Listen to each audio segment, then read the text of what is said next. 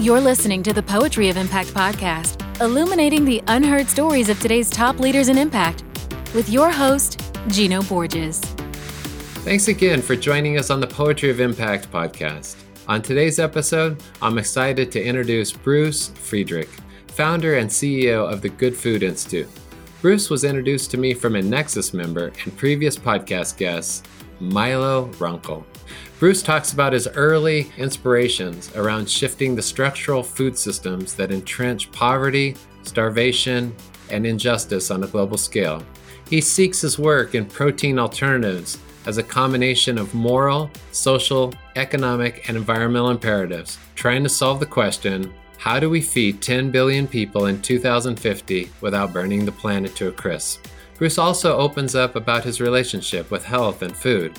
He shares how his relationship with Roman Catholicism and meditation have influenced his own vocational self-actualization and how he translates this same way of being to his organization. He talks about key ways to structure work within an organization to prevent burnout, such as providing deep workdays with minimal interruptions, creating a culture that's not based on emergency, and by building opportunities for team members to bond rather than strategize. His passion for people, animals, and the planet is evident in all the ways he structures his lifestyle. So drop in and enjoy this episode with Bruce Friedrich. Well, welcome, Bruce. Glad to have you here today. I'm delighted to be here, Gina. Thanks so much for having me on. Yeah, and it's our mutual friend Milo that invited us, which he just has an amazing story, and he speaks so highly of you. Milo's a friend of mine through the Nexus Network, and that's how I came to hear about your name. And then after doing some research on you and having our preliminary conversation, I was like, gosh, we got to have Bruce share his story. I mean, because I think you're more than an activist. You're more than a nonprofit guy. You're more than a movement guy in terms of a political movement guy. And we're going to cover all that. But I think you're behind all that achievement is a really interesting soul that's unpacking things as they go. So take us to that moment where all of a sudden it dawned on you that I probably kind of need to dive into this food thing because this is kind of a shit show, this whole industrialized food system. Well, Gino, I don't know that there was an all of a sudden moment. Fair enough. It's a little tough to know precisely where to begin. I will say that the sort of point in time where I decided that global poverty was what I wanted to try to tackle was when I was 12 or 13 years old, and it was the early 1980s. And I was seeing the images coming out of Ethiopia, and I was simultaneously going through confirmation class. We had kind of a lefty pastor at my church, and it was basically teaching current events and Matthew 25, the story of salvation, where basically Jesus says it doesn't matter what you believe or what you say you believe. What matters is when the least of these were hungry or homeless or sick or imprisoned, did you feed them, shelter them, visit them? That was sort of the challenge for what it means to be somebody who is a person of faith, and really kind of regardless of whether your faith is Christian or Hindu or Muslim or whatever else. And so that was really a challenge to me while people were starving. And then it was my first year of college when I read Diet for a Small Planet and really started looking seriously at the structural brokenness of our food system, which entrenches global poverty.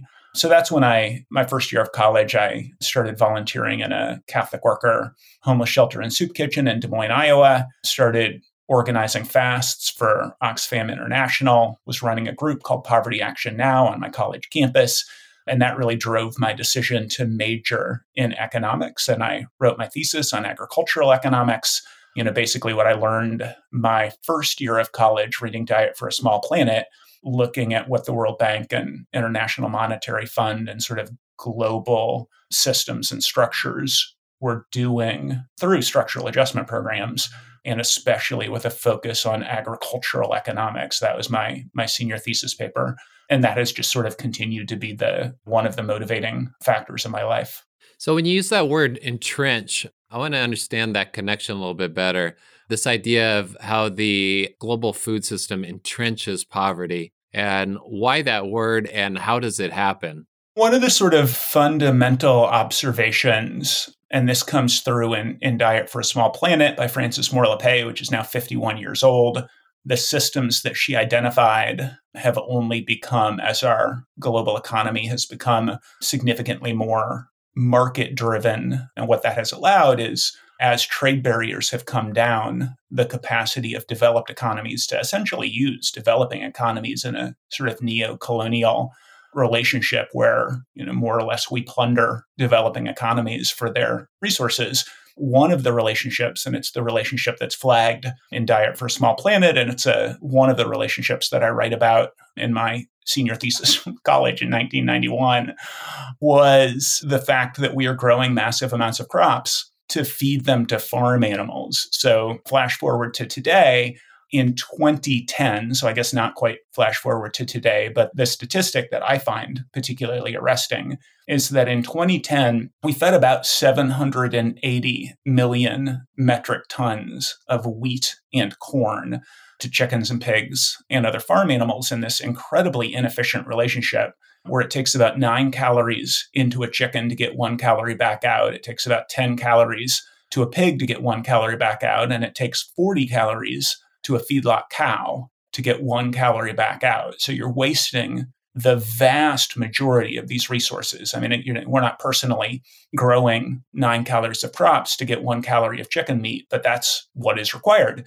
So it was something like 780 million metric tons of corn and wheat fed to farm animals in 2010. By 2020, it was more than 1 billion metric tons of corn and wheat. So probably everybody listening is aware that the war between Russia and Ukraine and Russia's wheat production being so thoroughly disrupted has put famine onto the front pages, potential famine onto the front pages of papers all over the world. That was 50 million metric tons of wheat that has been disrupted by that war. We're literally feeding 20 times that much wheat and corn to farm animals, 20 times that many crops. And actually, that's even before you get to soy. We're feeding another 270 million metric tons of soy, mostly to chickens and pigs. That's where about 75% of soy is fed to chickens and pigs, which means 50 million metric tons could trigger a famine. And we're feeding 25 times that many crops to farm animals. And oftentimes what that looks like is soy from deforested Amazon and Brazil being shipped to Europe to be fed to chickens, and those sorts of relationships all over the world. And that gets more and more entrenched in a sort of winner-take-all system. So back in 2008, those earlier statistics, the global envoy on food, a guy named Jean Ziegler, he called biofuels a crime against humanity because essentially we were growing crops, turning them into fuel for developed economies. It was driving up the price of those crops and literally entrenching starvation. We're now feeding, and that was 100 million metric tons of corn and wheat being turned into biofuels that he said was a crime against humanity. The year he said that, there was 8 times that many fed to farm animals. Now there are 10 times that many fed to farm animals before you even get to soy. So it's an entrenched system that essentially just makes it harder for people to eat. Wow. So lots of dots to connect here. Interestingly enough, when you're probably doing your thesis, the whole notion of climate change wasn't a topic back then, right? I mean, it really, or at least it wasn't as prevalent as it is now. No, this was 1991. So environmental issues were certainly a topic. And I mean, that is the point of Diet for a Small Planet, the amount of water that's used, the amount of land that's used, et cetera. But no, I don't think climate change figured into that book at all. Yeah. So where I'm going with this is that you shared your story about sort of this Catholic moment in terms of being exposed to this idea of poverty and sort of the moral imperative, and then discovered making this connection to the Diet for a Small Planet, the food system connection, the global food system. And then at some point there was probably an element of awareness around the intersectionality of all of a sudden now climate. It's like, oh, okay, now it started off poverty and moved into agriculture, and then all of a sudden this connection to climate. How are you holding all this in your head? Because you have obviously an enormous analytical mind. I mean, you just kind of broke it down. Yeah, you broke the silliness down in roughly 5 minutes. The whole global silliness of all this inefficiency and this misallocation, both of human and ecological resources. Now, climate's a beast, has a lot of different angles to approach this. But one, how are you holding it all together? And how are you packaging it up in a way when you also introduce climate to the equation without kind of overwhelming people? And I ask this because you're a person of action that's also asking other people to act. And I think this translation process is actually really important for us folks that geek on the analytics. It's like, yeah, that's fun between you and me. But at some point, how do you motivate tens of millions of people to actually act on what you and a small group of others know? Yeah, I mean, GFI's fundamental guiding question. So I started working on GFI at the end of 2015. We officially launched into the world on February 1st of 2016. And our guiding question from the beginning was, how do we feed the 10 billion people who are going to be living on the planet in 2050 without burning the planet to a crisp? And so that captures, the sort of guiding issues that GFI was founded to solve. One of them is the food security issue that we've been talking about. And the other one, as you rightly pointed to, is climate change. I think there's both, how do you have this conversation in a way that makes intuitive sense for people? And then how do you dive into the numbers? And I think that sort of sums up the question you were just asking. How do you frame it in a way that makes intuitive sense to people? I think you say, essentially, it takes 9 calories into a chicken to get 1 calorie back out. That means 9 times as much land, 9 times the pesticides and herbicides.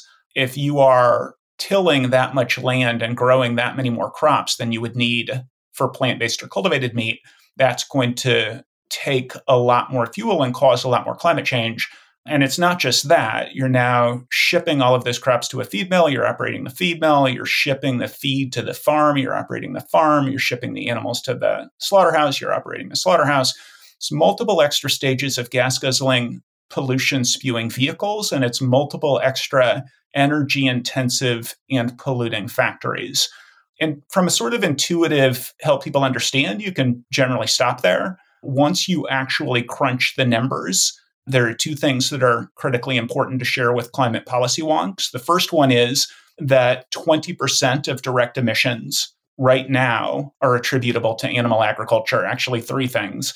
The second thing is, in 2050, there have been 11 peer review articles. Those 11 articles say we're going to need 60% is the lowest prediction, more animal agriculture by 2050. Most of those 11 predictions hover at about double. So if we're at 20% of direct emissions or industrial animal agriculture now, and as we shift toward renewable energy and electric vehicles, that percentage is going to go up and up and up. But even at 20%, there is now a scientific consensus captured by the Intergovernmental Panel on Climate Change, which says that even at current rates of animal product production, we are not going to be able to meet Paris Climate Agreement goals. The amount of industrial animal agriculture needs to go down. For GFI, we think the best way to get there is not to try to challenge the 60 to 100% more meat by 2050. We've been trying for 50 years, and nevertheless, animal product consumption has gone up and up and up. We think we should take a page from renewable energy and electric vehicles. So inexorably, the amount of energy consumed as we go to 10 billion people and as developing economies develop, there is going to be more energy produced and consumed. The trick is not to convince people to consume less energy. It's to make that energy without fossil fuels. Through 2050, as the world develops, there are going to be more cars sold and more miles driven. It's going to be impossible to change that trajectory, but we can eliminate combustion engines and replace those combustion engines with electric engines, with electric vehicles. And similarly, there will be, as the world develops, more meat, dairy, and eggs. But we can make those meat, dairy, and eggs using plant-based meat, dairy, and eggs and cellular agriculture. That's the trick. In the same way that the goal of renewable energy and electric vehicles is to win in the marketplace. Solar and wind don't work unless they're less expensive than fossil fuels. Plant-based and cellular agriculture doesn't work unless the products can win on price and at least compete on taste. They need to taste the same or better. They need to cost the same or less. And that's the goal. And that's essentially the focus of GFI. That's what we're doing all over the world, is working on that. Basically by trying to convince governments that they should be funding open access science and that they should be incentivizing the private sector in the same way that they have with renewable energy and electric vehicles. building a scientific ecosystem and working with industry all the way down from pre-startup all the way up to the biggest meat and food companies in the world. So, how's it going in terms of that mission? Because there's a lot of different vested interests that you just covered there. You're talking about talking to policy people in DC and state legislatures and maybe even on a more global basis.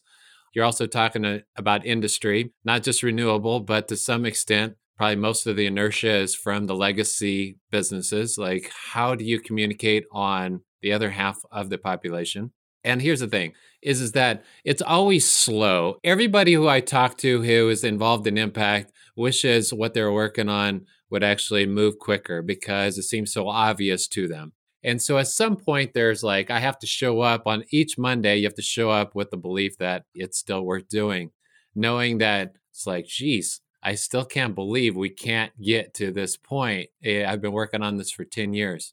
So I want to ask, so it's two questions. One is that how's it been going to speak to the different audiences? And if necessary, how's the message recalibrated accordingly? And then two, just you personally, Bruce, I mean, how do you keep showing up? Because frankly, you don't know much about my background, but I come from a cattle ranching background. And so I know a big part of the narrative of the United States is part of the origins of which I grew up in the San Joaquin Valley of California.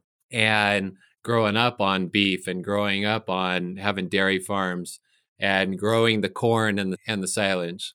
And we could say in a very moralistic way, a lot of those folks are dying because they're getting older and there's fewer young people coming in space. And most of the young people that come to space hopefully are looking more at renewables and so forth. But I mean, there's obviously a lot going on here. So maybe you can just kind of touch on those two threads. I'd like to hear more.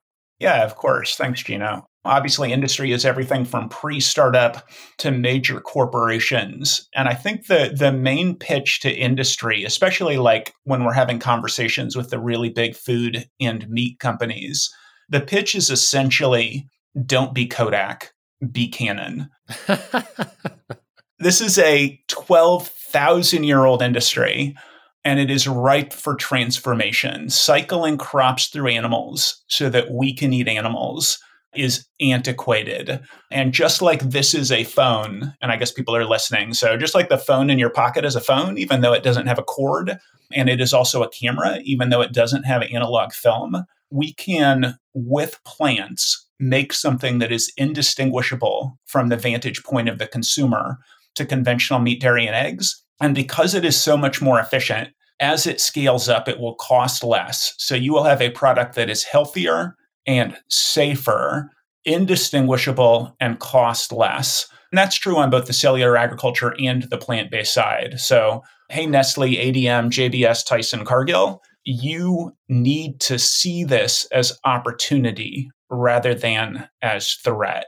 And so far, that's going pretty well. I mean, they're putting their toe in the water. You know, nobody's going completely all in, but the transformation is happening, and all of the major food and meat companies are involved in both plant-based meat and cultivated meat, which we take as absolute success. With policymakers, I went industry first very much intentionally, because if industry were opposing this, the policy efforts would be a heck of a lot harder.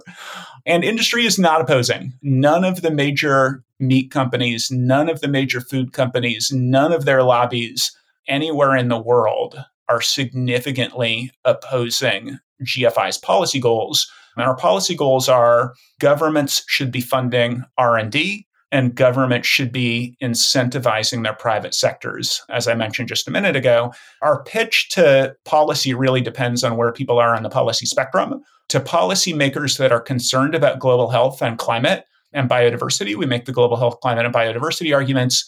To them, as well as all politicians, recognize that they exist to a significant degree to make sure that their economies are strong. The UK's Foreign Commonwealth and Development Office last November launched a report. It said that by 2050, alternative proteins, so what GFI is working on, could be a $1.1 trillion gross value add to the economy and 9.8 million new jobs. So our argument to policymakers is, do you want those jobs and that economic activity in your country, or do you want it someplace else? In the US, we point out that in the 90s, the US was producing north of 20% of its solar panels. Now it's producing less than 1% of its solar panels. On lithium ion batteries, which are essential to the success of the EV industry, China has 95 lithium ion battery factories. Europe has, I think, 14. The US has 4. So in the 90s, solar was ours to lose, and we lost it. In the 90s, EV battery production was ours to lose, and we've essentially lost it. I think there are 4 or 5 lithium ion battery factories that are under construction because of the IRA, the Congress's Inflation Reduction Act, which was obviously also a climate bill. But let's get out in front of alternative proteins is essentially the pitch. And it was interesting to see Scott Gottlieb and Sonny Perdue, who were Donald Trump's FDA commissioner and secretary of agriculture. And they were both very enthusiastic about both plant-based meat and cultivated meat because they saw that the US is currently in the global lead with both of those industries.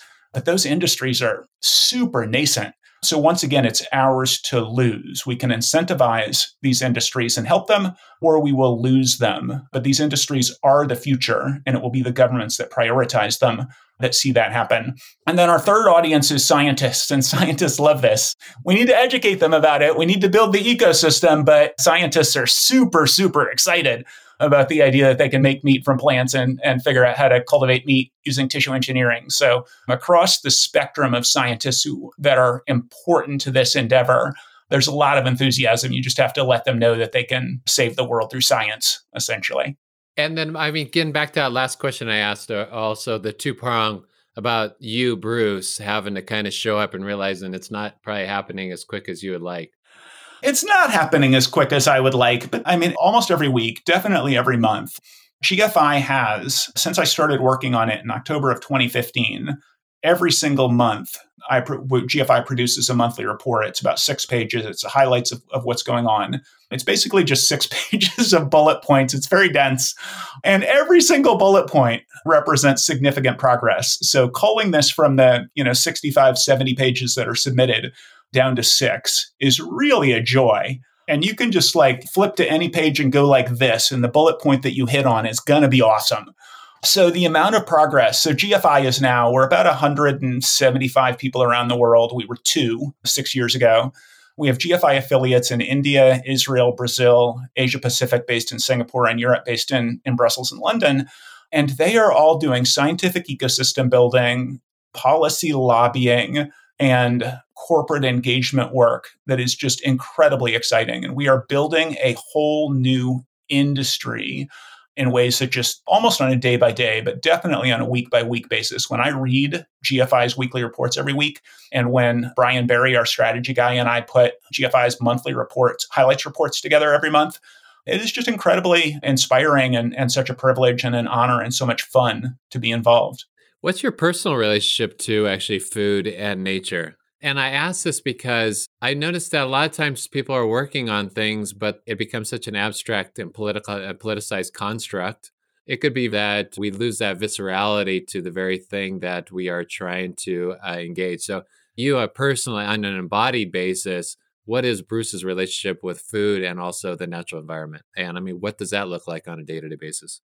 Well, natural environment, I have, this is my computer and I'm, looking out a window at a sunset and trees, which is super lovely. I get into the sort of concrete jungle of Washington, D.C. I ride my bike around. So my relationship to personal health involves a lot of bike riding around Washington, D.C. So we actually have a really excellent metro system, but I live about 6 miles from the U.S. Capitol, also about 6 miles from the White House and GFI's policy office. So when I have meetings, and I have a lot of meetings, I ride my bike everywhere, which gets me out into the, not exactly fresh air, but the air as fresh as it is in Washington, D.C.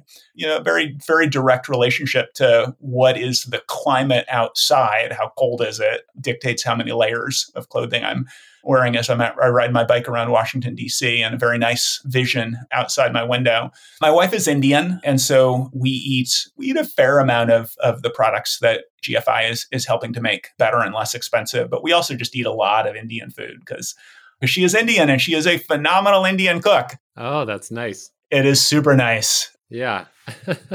lots of dal, lots of lentils, lots of aligobi and sag. And so it's a plant. I mean, it's a purely plant-based diet, and it is a very healthy plant-based diet. And then a lot of exercise, not as much sort of nature time as people think about nature time. A very healthy meditation practice, which is really based in my Catholicism. So I am still a fairly devout practicing Roman Catholic and take very, very seriously Jesus's call with regard to the works of mercy and Jesus's call around issues of opulence. So attempting to live my life in a way that takes very, very seriously the least of these, who Jesus talks about in Matthew 25, both with my vocational life, which is completely focused on making things better for both people and animals globally who are suffering. And then sort of a personal life, how I live my life, downwardly mobile and very much not acquisitive. What's it look like to have a meditative practice in a Roman Catholic context? I guess my meditation is oftentimes focused on Jesus and the Jesus prayer. So, I mean, a lot of my contemplation is just straight contemplation. I really like Sam Harris's Waking Up app, which is very much not Catholic, but I still, he's obviously one of the sort of three new atheists, but I can work my Roman Catholicism into his meditation practice.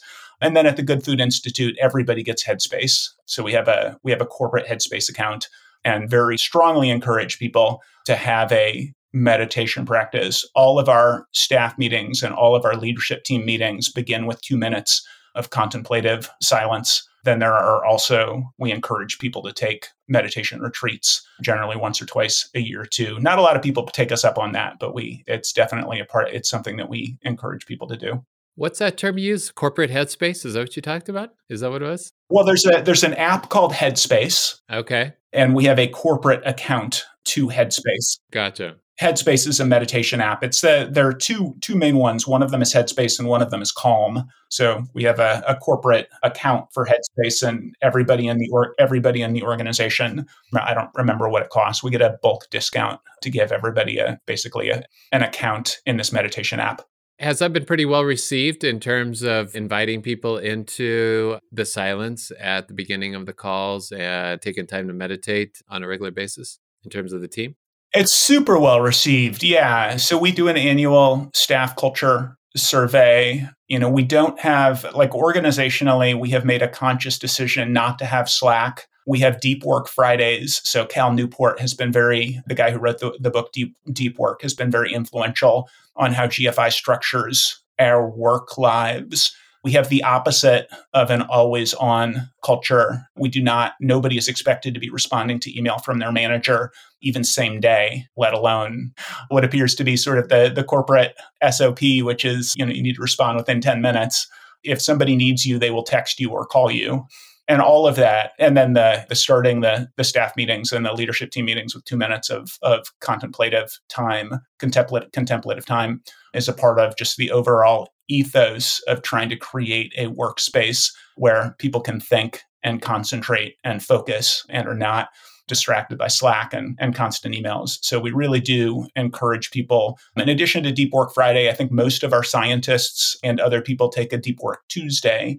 So Cal Newport talks about scheduling your day rather than scheduling your meetings into open slots, and really to take as much time as possible off email, not on meetings, in a way that you're able to actually do the things that make you productive and impactful and allow for vocational self-actualization. So we take all of that stuff super, super seriously.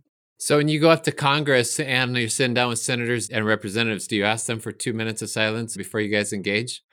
We do not. I like the idea. I think there are a fair number of them who would probably go for that. But no, we don't bring it into our lobby meetings, but maybe we should. Yeah. Say, all right, Mitch and Charles, let's settle in for 2 minutes of silence here. I imagine people like Ro Khanna and Jamie Raskin and Cory Booker would probably be very excited about it. But yeah, maybe not Kevin McCarthy and Mitch McConnell. This is super inspiring in the sense that the kind of culture that you're creating there. And I think it's a mutual friend of ours. I'm guessing we both know, Ari Nessel as well, I'm guessing, right? Ari Nessel is the inspiration for the 2 minutes of silence and the Headspace account. Oh, really? And also is deeply meaningful in my meditation journey. Yeah. So Ari is a GFI supporter. Ari also founded and runs a nonprofit. Well, it's a 501c4, so still a nonprofit, a lobby organization called Food Solutions Action, where I'm on the board. Yeah, I mean, you guys have between you, Ari's work, and Milo's work, there's obviously, I mean, you guys are quite the triad for sure. But he's also the one that introduced me to that 2 minutes of silence in advance because he was calling me for some other things. And he goes, "How about we start with 2 minutes of silence?" I was like, "That's nice." I was like, "Thanks for asking." And it's really interesting because I periodically will restart that and then I forget it in terms of my meetings. It's usually a winner. About 10% of people are caught off totally off guard and are like a little uncomfortable with it, and then we'll check their phones, and that's fine. I mean, to each his own. I mean, I guess we come to each moment on our own kind of terms, but it's really powerful in the sense that I think you're onto something about this idea of trying to actually interrupt the secular rhythms of time and space to create a deepening relationship with your work, to actually drop in. And, I did my studies in philosophy. And one of the big issues, especially like postmodern philosophy, was that part of the grip that the Matrix has on modern culture is that it has everybody, it's structuring the rhythms of people. And as a result, it's very difficult to evoke consciousness if the rhythms are just constantly at the same pace. And it's through the disruption of rhythms that the evocation of consciousness arises. And I've always taken that as that one of the small kind of brutal lessons of doing a PhD in philosophy as something that actually travels really well as a personal wellness little tactic, because it kind of works. It kind of works. And you realize that all forms of power really structure time and space rhythms. And I mean, not to sound too much like a postmodern Marxist, which I probably was a lot more about 15 years ago than I am now. But the idea is that it's, in a very Foucauldian sense, a lot of the bodies that we work with and are in communion with in a secular sense, including our relationship to plants and animals, are just a da da da da da da da da. Yeah, I mean, it's the same pacing. And capital is a very frenetic type of phenomena that actually keeps sort of the treadmill going. And so when you do this, I could see why it works. And yeah, it's just super special. I'm really glad to hear this. I totally didn't come into this conversation thinking I would hear that, Bruce. Yeah. I mean, it's when you think about what people are looking for to be vocationally self-actualized, they're looking to be challenged, but not too challenged.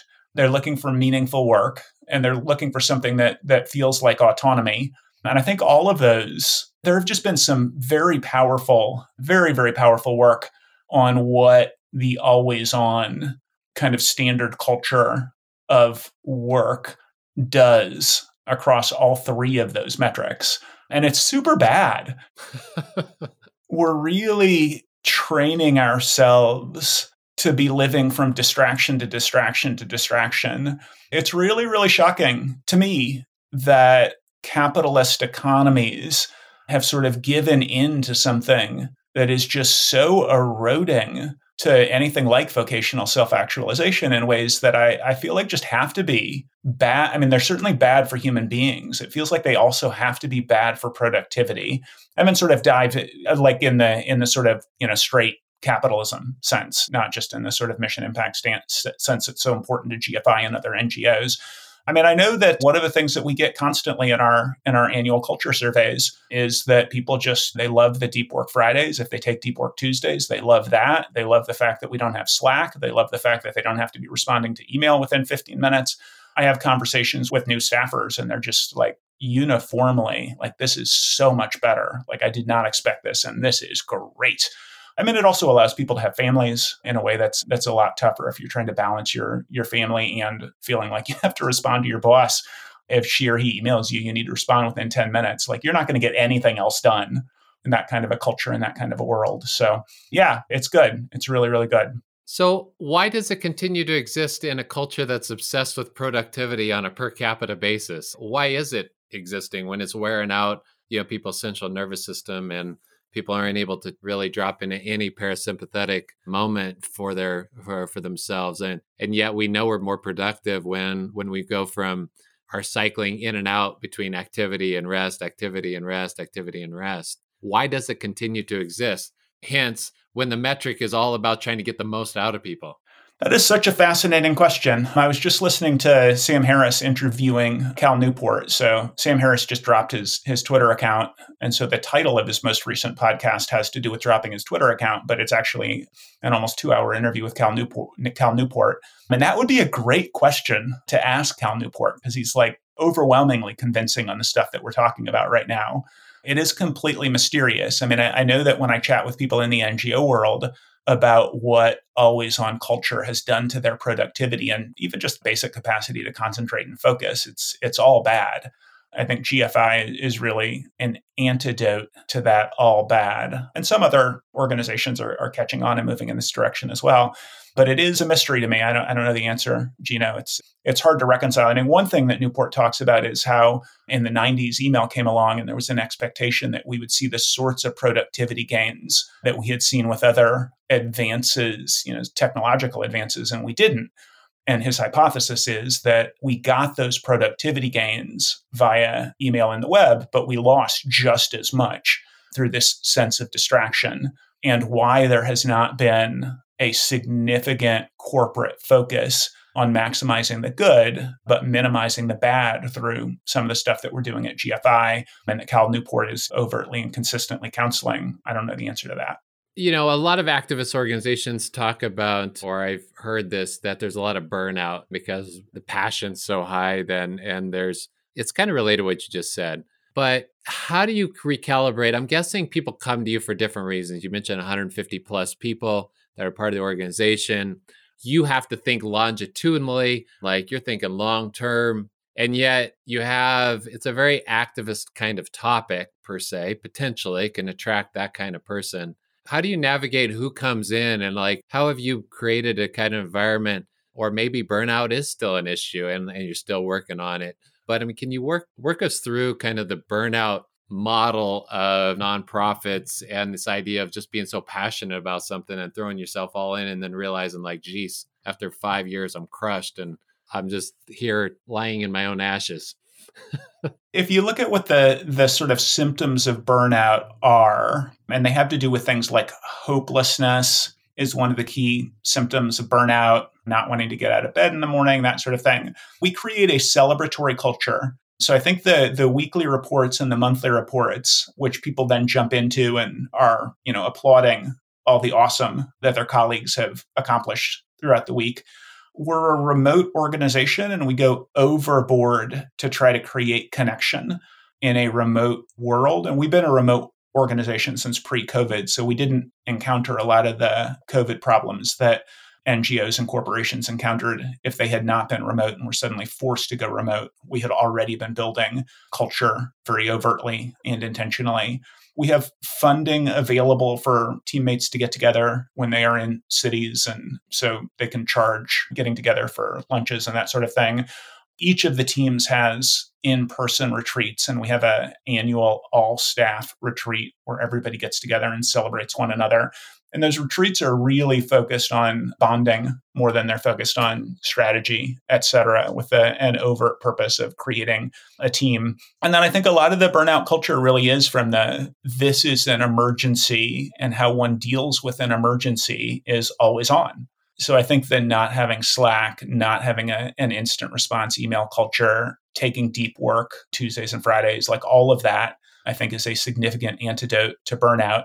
And then another thing that I think oftentimes characterizes burnout cultures, one of the questions that is asked to make sure people aren't burning out is, do you have a best friend at work? Does your supervisor care about you personally? And we actually measure those. So those are two of the things that we check on through our culture survey. And then we also have every supervisor has a meeting once a month with every single team member. So every single team member gets checked in on across 6 metrics. So there's 6 scales from awful to fantastic for things like work relationships, overall work situation, work-life balance, et cetera. And then what's gone best since we last had this conversation, and what are you struggling with that I can help on since this last conversation? And I think that sort of required connection on a monthly basis also goes a long way toward ensuring that people don't burn out. Wow. I just love the insight. And I mean, you're just like a super thoughtful person. And Bruce has a cat that just crawled across his desk. That's Rena. Hi, Rena. Bruce, we covered a lot of different things from a lot of different angles. And I just want to give you a chance to share. Sometimes there's things that don't come up that you wish did come up, or that when you're in the flow of things, sometimes things are left unexpressed that deserve expression. So with that in mind, if there's something you want to finish on, great. And then also let us know the best place that people can learn more about you. Thank you very much, Gino. I appreciate that. And yeah, making animal products without animals, so plant-based and cellular agriculture, can do a huge amount to mitigate climate change, preserve biodiversity, help animals, keep antibiotics working. It's really something that solves for a lot of borderline existential risks. So strongly encourage listeners to figure out how they can plug in. And then if you would like to keep up with what GFI is doing, our monthly reports are available to everybody. And then we also have industry and policy e-newsletters, and folks can sign up for all of that at gfi.org/newsletters. We are a nonprofit organization, so for people who have philanthropic portfolios, we would be delighted to chat with you about adding us to your philanthropic portfolio as well. I don't think there is a significantly better way for people to allocate philanthropic resources than GFI, and I would be delighted to have that conversation with anybody who'd like to. Good stuff. Thank you so much, Bruce, for both the time and sharing your story, and been really trusting all the deviations on topics and being willing to dive in there. I really appreciate it. Absolutely. My pleasure, Gino. I'm really delighted to have had this time with you, and I appreciate the invitation. Hey, everyone. Thanks again for listening in to today's conversation on the poetry of impact. The podcast exists for and because of listeners like you. Be sure to subscribe to the Poetry of Impact podcast on your favorite podcast player. And if you have time, leave us a review. Thanks again, and goodbye for now. Till next time. Thank you for listening to the Poetry of Impact podcast. For show notes and additional resources, visit poetryofimpact.com.